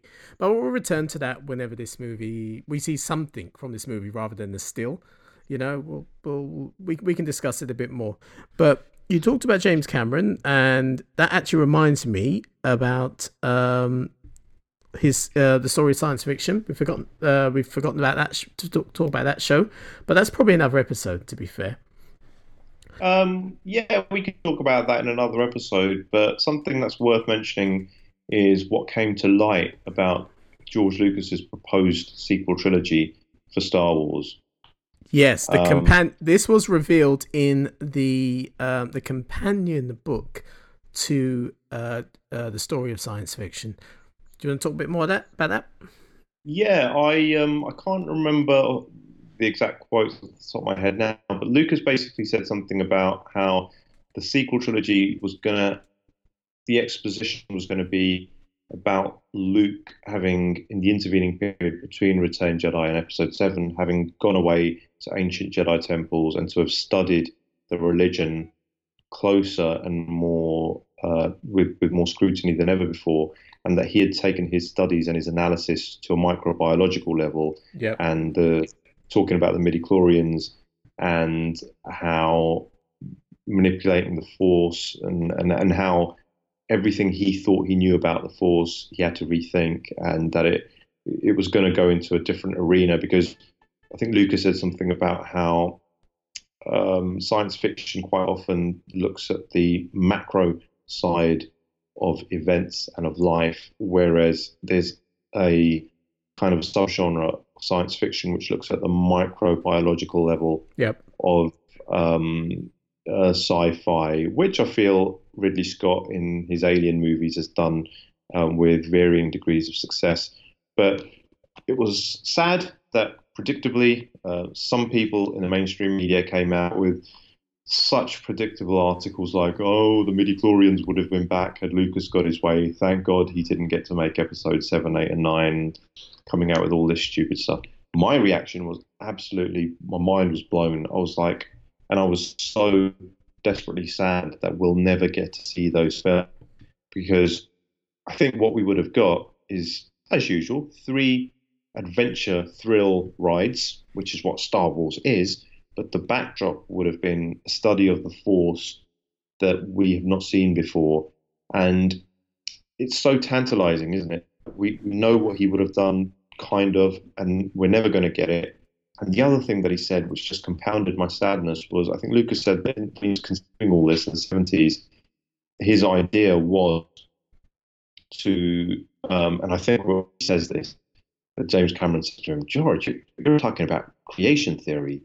You're talking about a religion."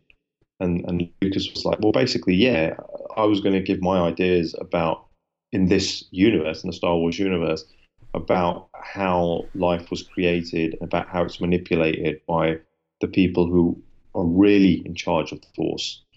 And in order to go into that inner space, it would have been through microbiology." I just thought, oh my God, this is incredible stuff, and we're never going to see it. And then it makes it quite clear, well, the fans have probably hated it, like they hated the Phantom Menace and all that sort of stuff. And I love the way James Cameron just basically says, screw the fans. This is your thing. Who cares what they think? I'm paraphrasing quite heavily here, but he pretty much did respond in that vein, didn't he?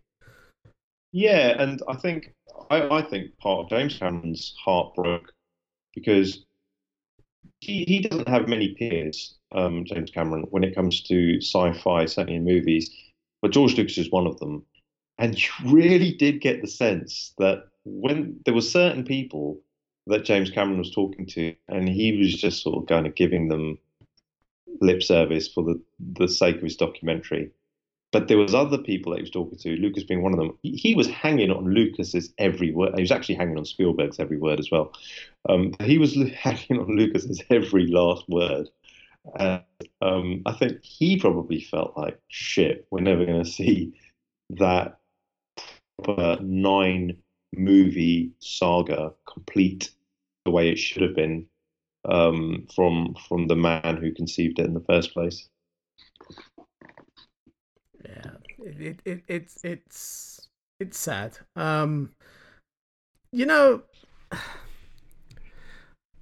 Do you think that if whatever happens at Disney and whatever happens to Kathleen Kennedy, or rather that when we say whatever happens to Kathleen Kennedy, but you got to remember she was George Lucas's choice to run Lucasfilm upon his retirement. He asked her.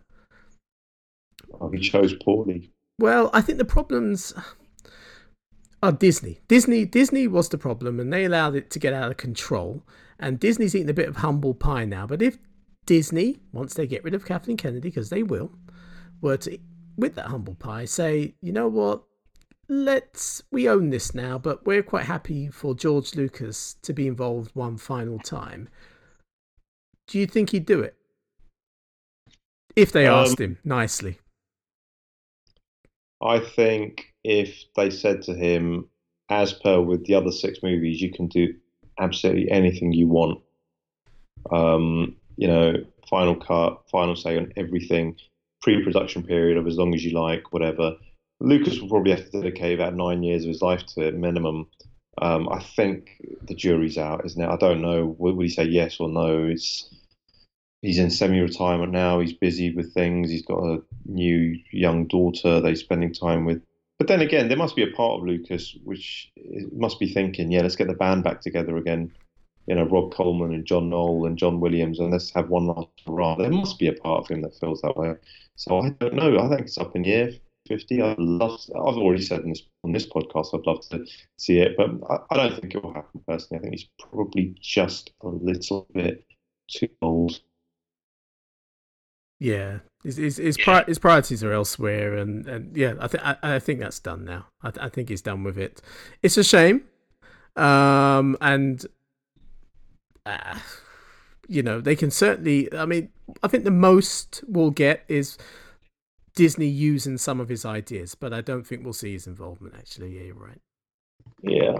Well, do you know what? I mentioned Cameron hanging on Lucas's every word and hanging on Spielberg's every word. It might just be worth me mentioning. One of the things I've seen recently is the HBO documentary about Spielberg. I didn't even know this thing existed until I sort of happened to stumble across it, and I watched it. And really good documentary. I would recommend to our listeners if they're into Steven Spielberg's movies, and who isn't to a certain degree, at the very least. And in the doco, for the first time, I saw them interviewing his mum, his dad, his sisters. Oh wow! Showing we haven't seen that before, have we?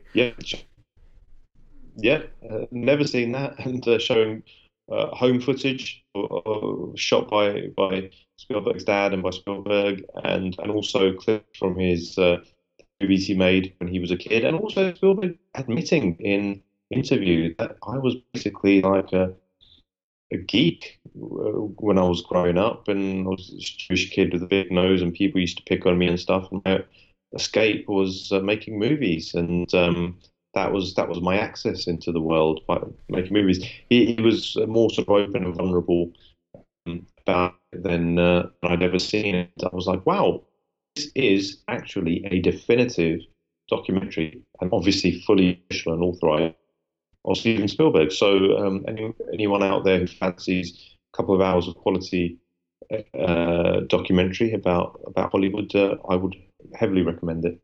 I'm definitely going to look out for that one. Actually, that's been under the radar, isn't it? That's been a little bit elusive. I've not heard anything about that apart from when you've mentioned it. So I'm gonna search for that one.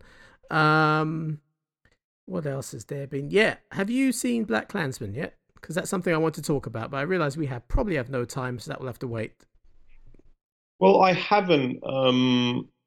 Why don't you tell me what motivated you to want to speak about it, and then why don't we wait until the next podcast to talk about it at length? Because I can then maybe watch it in that intervening time and give you back some of my ideas. I mean, what motivated me to watch it? Obviously, the premise is just crazy, true story. A black police officer infiltrating the NYPD, but just the buzz about it. It got a lot of buzz. I think it won the Grand Prix at Cannes, and I haven't been. I mean, I loved some of Spike Lee's earlier work, and I hadn't been the greatest fan of his later stuff.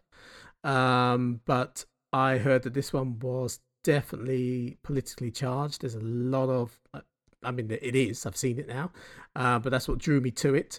And also, I've heard a lot of positive things about the performances, and I can tell you now that the performances are top notch. Adam Driver is in it. Kylo Ren, he's absolutely brilliant in it. He actually shows his acting chops, I think, in this, and it impressed me. And we'll discuss it, I think, in another episode. There's lots to talk about. I'll urge you to go and see it, and we'll talk offline about how you can see it. But we'll save that one. It just makes me wonder why that email that got leaked from Sony's servers when they got hacked by North Korea, where David Fincher's talking with, I think, Amy Pascal, and they mentioned Adam Driver being cast in Star Wars Episode 7. And David Fincher, I think, says it was, oh, what a bad idea. Yeah, this is something really, Something like that. From what you're telling me, he's given another good performance. He was one of the only really good things in The Last Jedi. I think he's a superb actor. He's a solid actor. Yeah, he deserves a lot more credit than he gets. And I thought he was incredibly good in BlacKkKlansman. Okay. Well, all right. I'm gonna try and make a point of watching it at some point so that we can discuss it in the next podcast. But what I wanted to ask you is, obviously a couple of days ago, Burt Reynolds passed away. Any thoughts on Burt? Burt Reynolds. That's another thing that I don't think that was given as much attention as it deserved. Really, he's one of those legends. I think. Not because I don't think he was a particularly good actor, but he's one of those charismatic Hollywood presences that we don't have many of those anymore.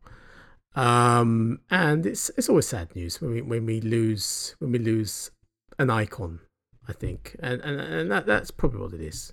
The loss of an icon. What do you think?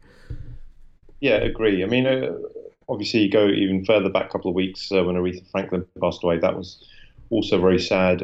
She was actually relatively young-ish still. So that was particularly sad. But Bert's lived a good life. I think he was 82 or something when he passed away. But obviously they've been wheeling out the usual facts about him in the mainstream media, that he was the biggest worldwide box office draw 5 years running in the 70s. And which is amazing considering the movies he was in, and he played very sort of laconic, fun-loving, laid-back characters in laconic, laid-back, fun-loving movies. Although the 70s is generally thought of as that decade where Hollywood took a lot of chances and made a lot of dark movies. But obviously, Smokey and the Bandit and Cannonball Run, stuff like that, they're certainly not edgy movies to any degree. And I just want to say I'm a big fan of Smokey and the Bandit as a kid, actually. I remember watching it when I was only 10 or 11 years old, loving the movies. Cannonball Run's a bit of a classic. He's good in Boogie Nights, although Boogie Nights itself, I think, is a slightly overrated film.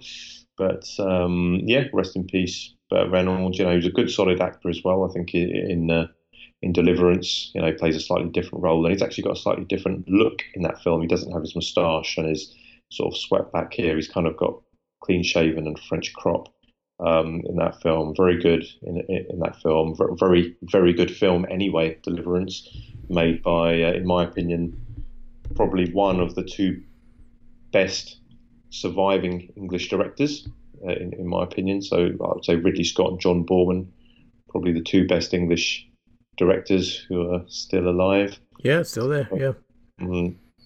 So kudos for the work he did on that. But yeah, rest in peace, Aretha Franklin. Absolutely. For sure.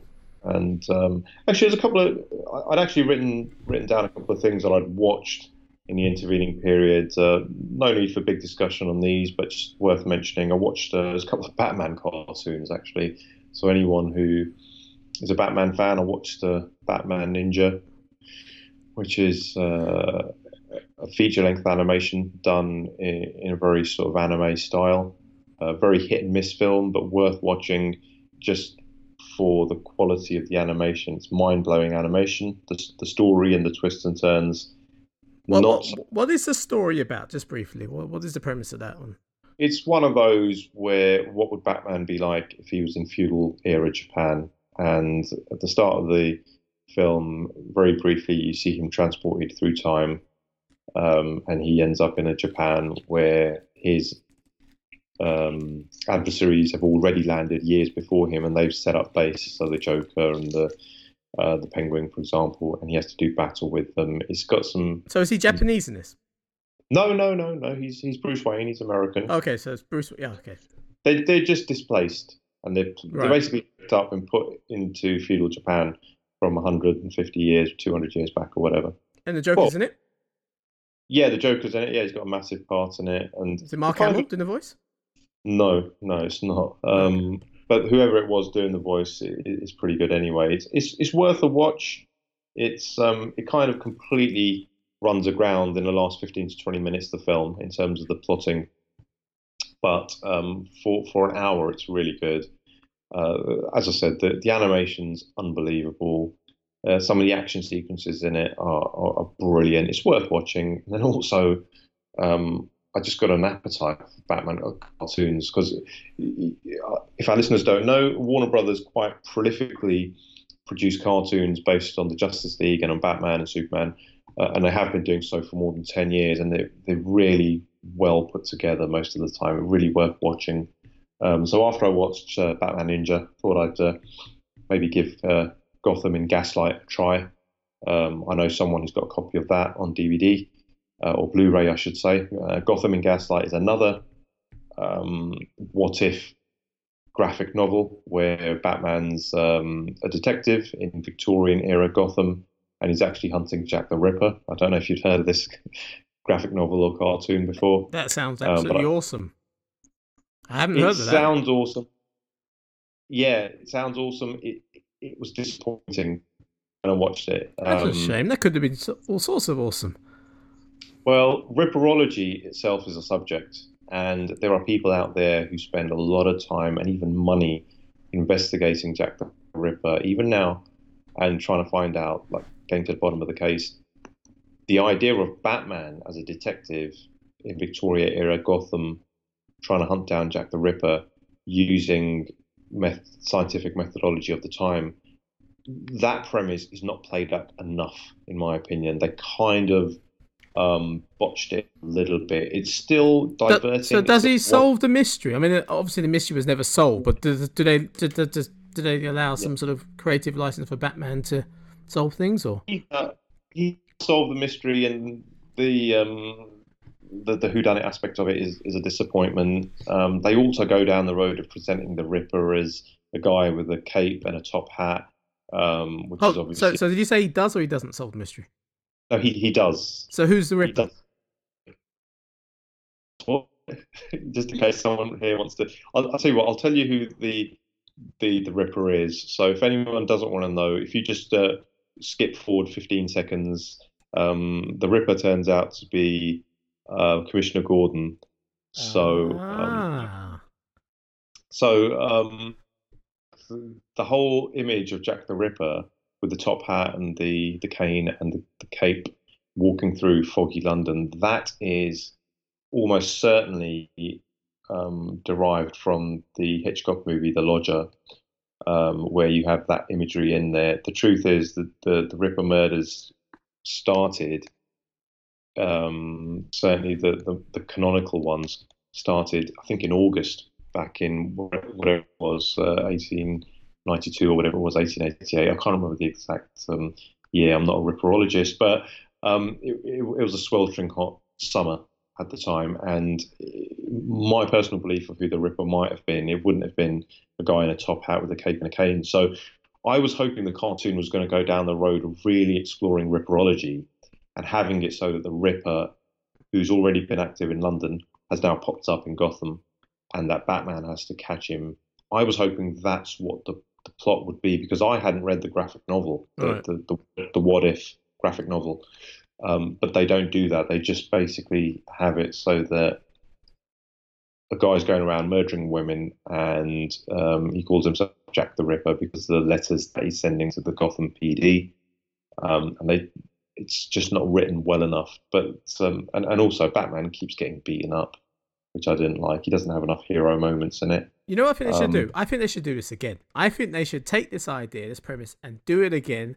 And I think they should buy into all the conspiracy theories that surrounds the identity of Jack the Ripper, get all those players involved, and then have Batman actually solve the mystery in terms of which the conspiracy theories holds up the strongest. Maybe use the actual evidence we have. That's along the lines of what I'm saying. Yes, I agree with you. But Vincent van Gogh. Well, who knows? A lot of people don't think it's Van Gogh. They think it's an English artist, don't they, called Walter Sickert? But anyway, that's a whole different subject, and that could be a podcast that could last for hours. But Gotham Gaslight is what it's called. If you fancy a diversion for an hour and 20 minutes, it's worth watching. It's disappointing, but it's certainly terrible. And the Warner Brothers Batman cartoons are generally quite good. Of course, all of those cartoons are kind of taking their cues from the Batman animated series from the 90s, which was one of the last great Saturday morning cartoons before they sort of disappeared. Obviously, in the 80s, we were very, very lucky. We had a glut of great Saturday morning cartoons. We didn't realize how lucky we were at the time with Mask and Transformers and He-Man and all those properties. And actually, that just allows me to segue into something, because another thing that I watched recently is the G.I. Joe cartoon. Now, I'm pretty certain you're not a fan of G.I. Joe, or as it was called in the UK, Action Force. I don't think you're a fan of that at all. No, not at all. Not at all. I remember it, obviously. Okay. Child of the 80s, but no. Yeah. Well, okay, which is good. So I cut a long story short, the Transformers TV series, which was done by Marvel and Sunbow Entertainment, the kind of sister series of that was G.I. Joe. It was done by same writers, the same animators, and obviously the toy line produced by the same company, Hasbro. And it was a pretty good cartoon. And I remember, because it didn't come on TV in the UK in the 80s, I remember we had to go and rent out video cassettes to watch Action.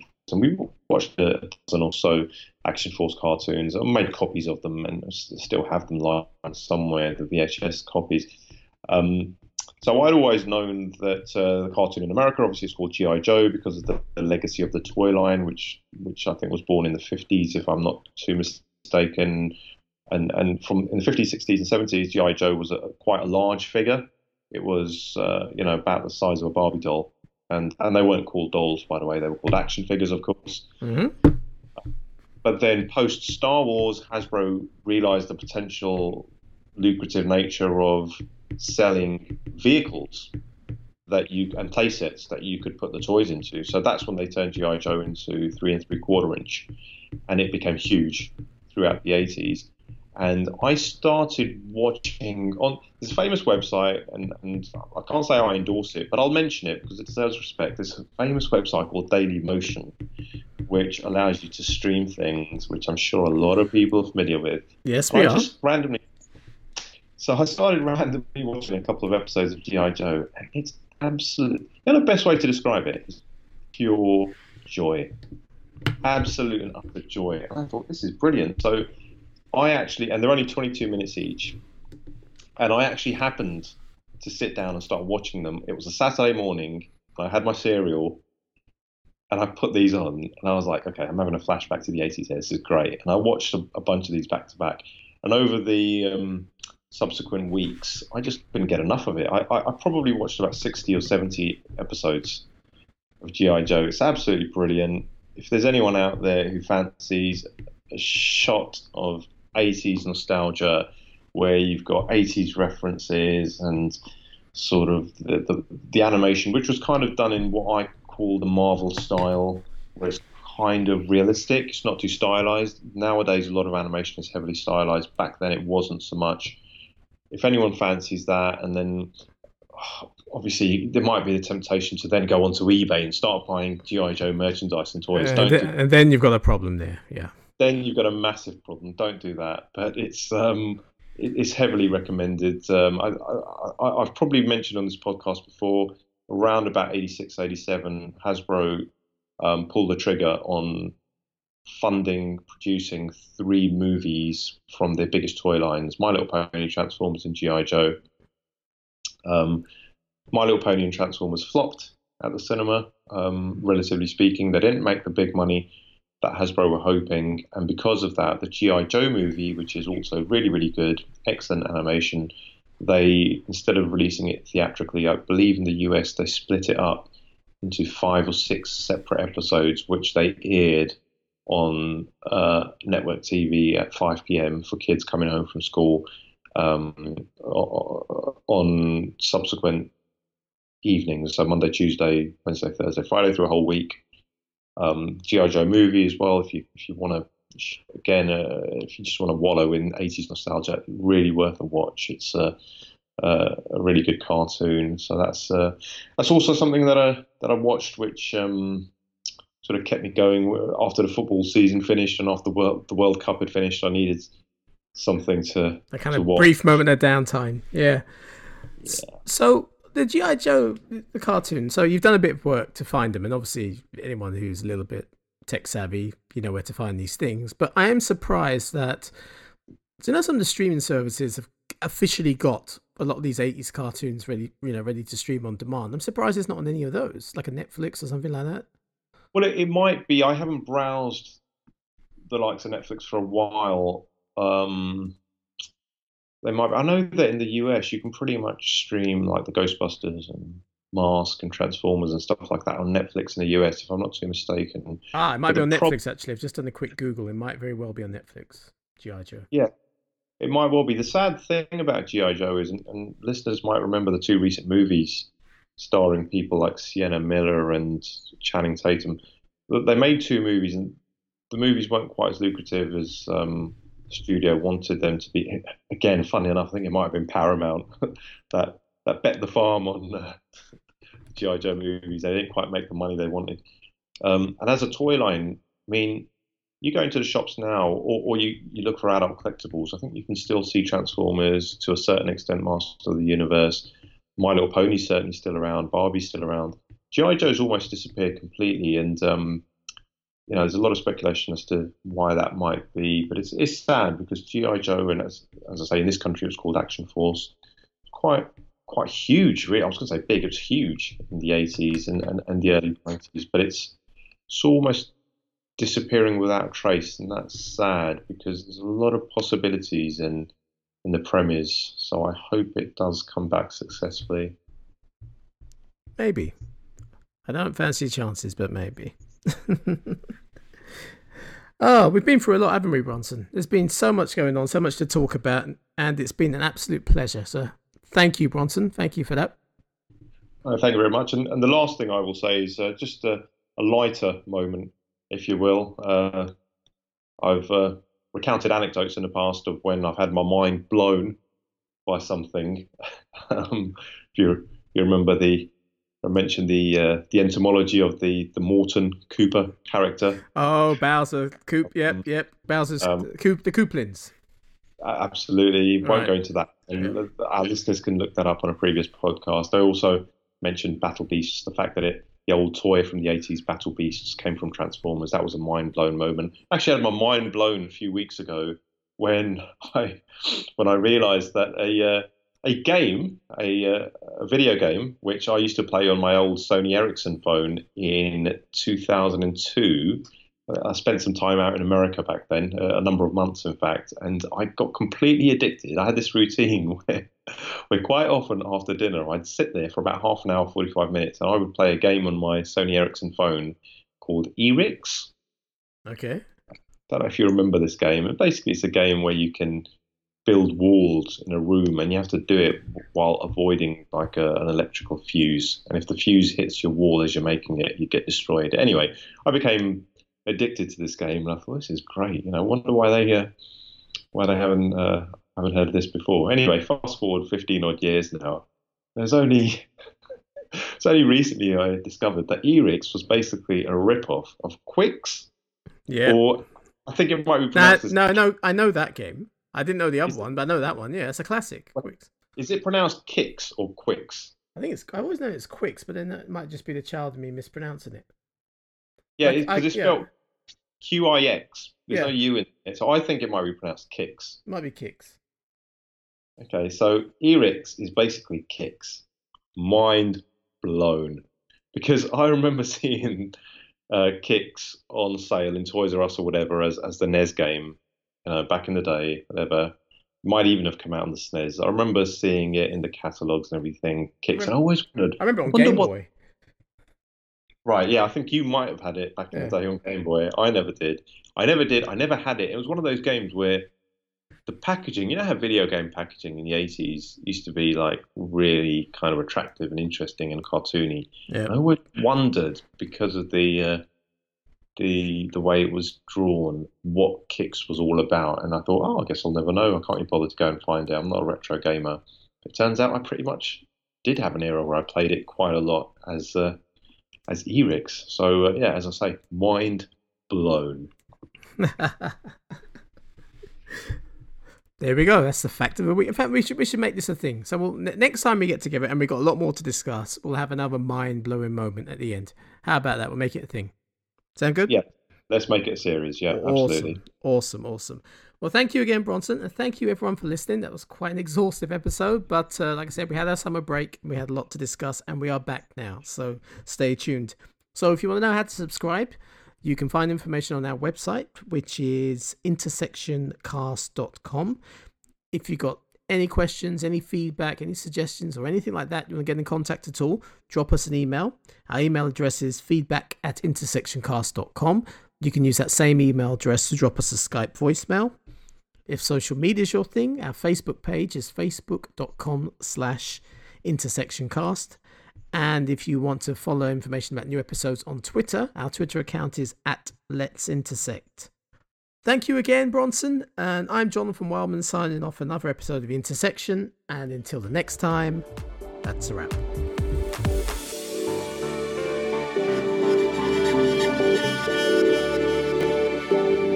The Intersection.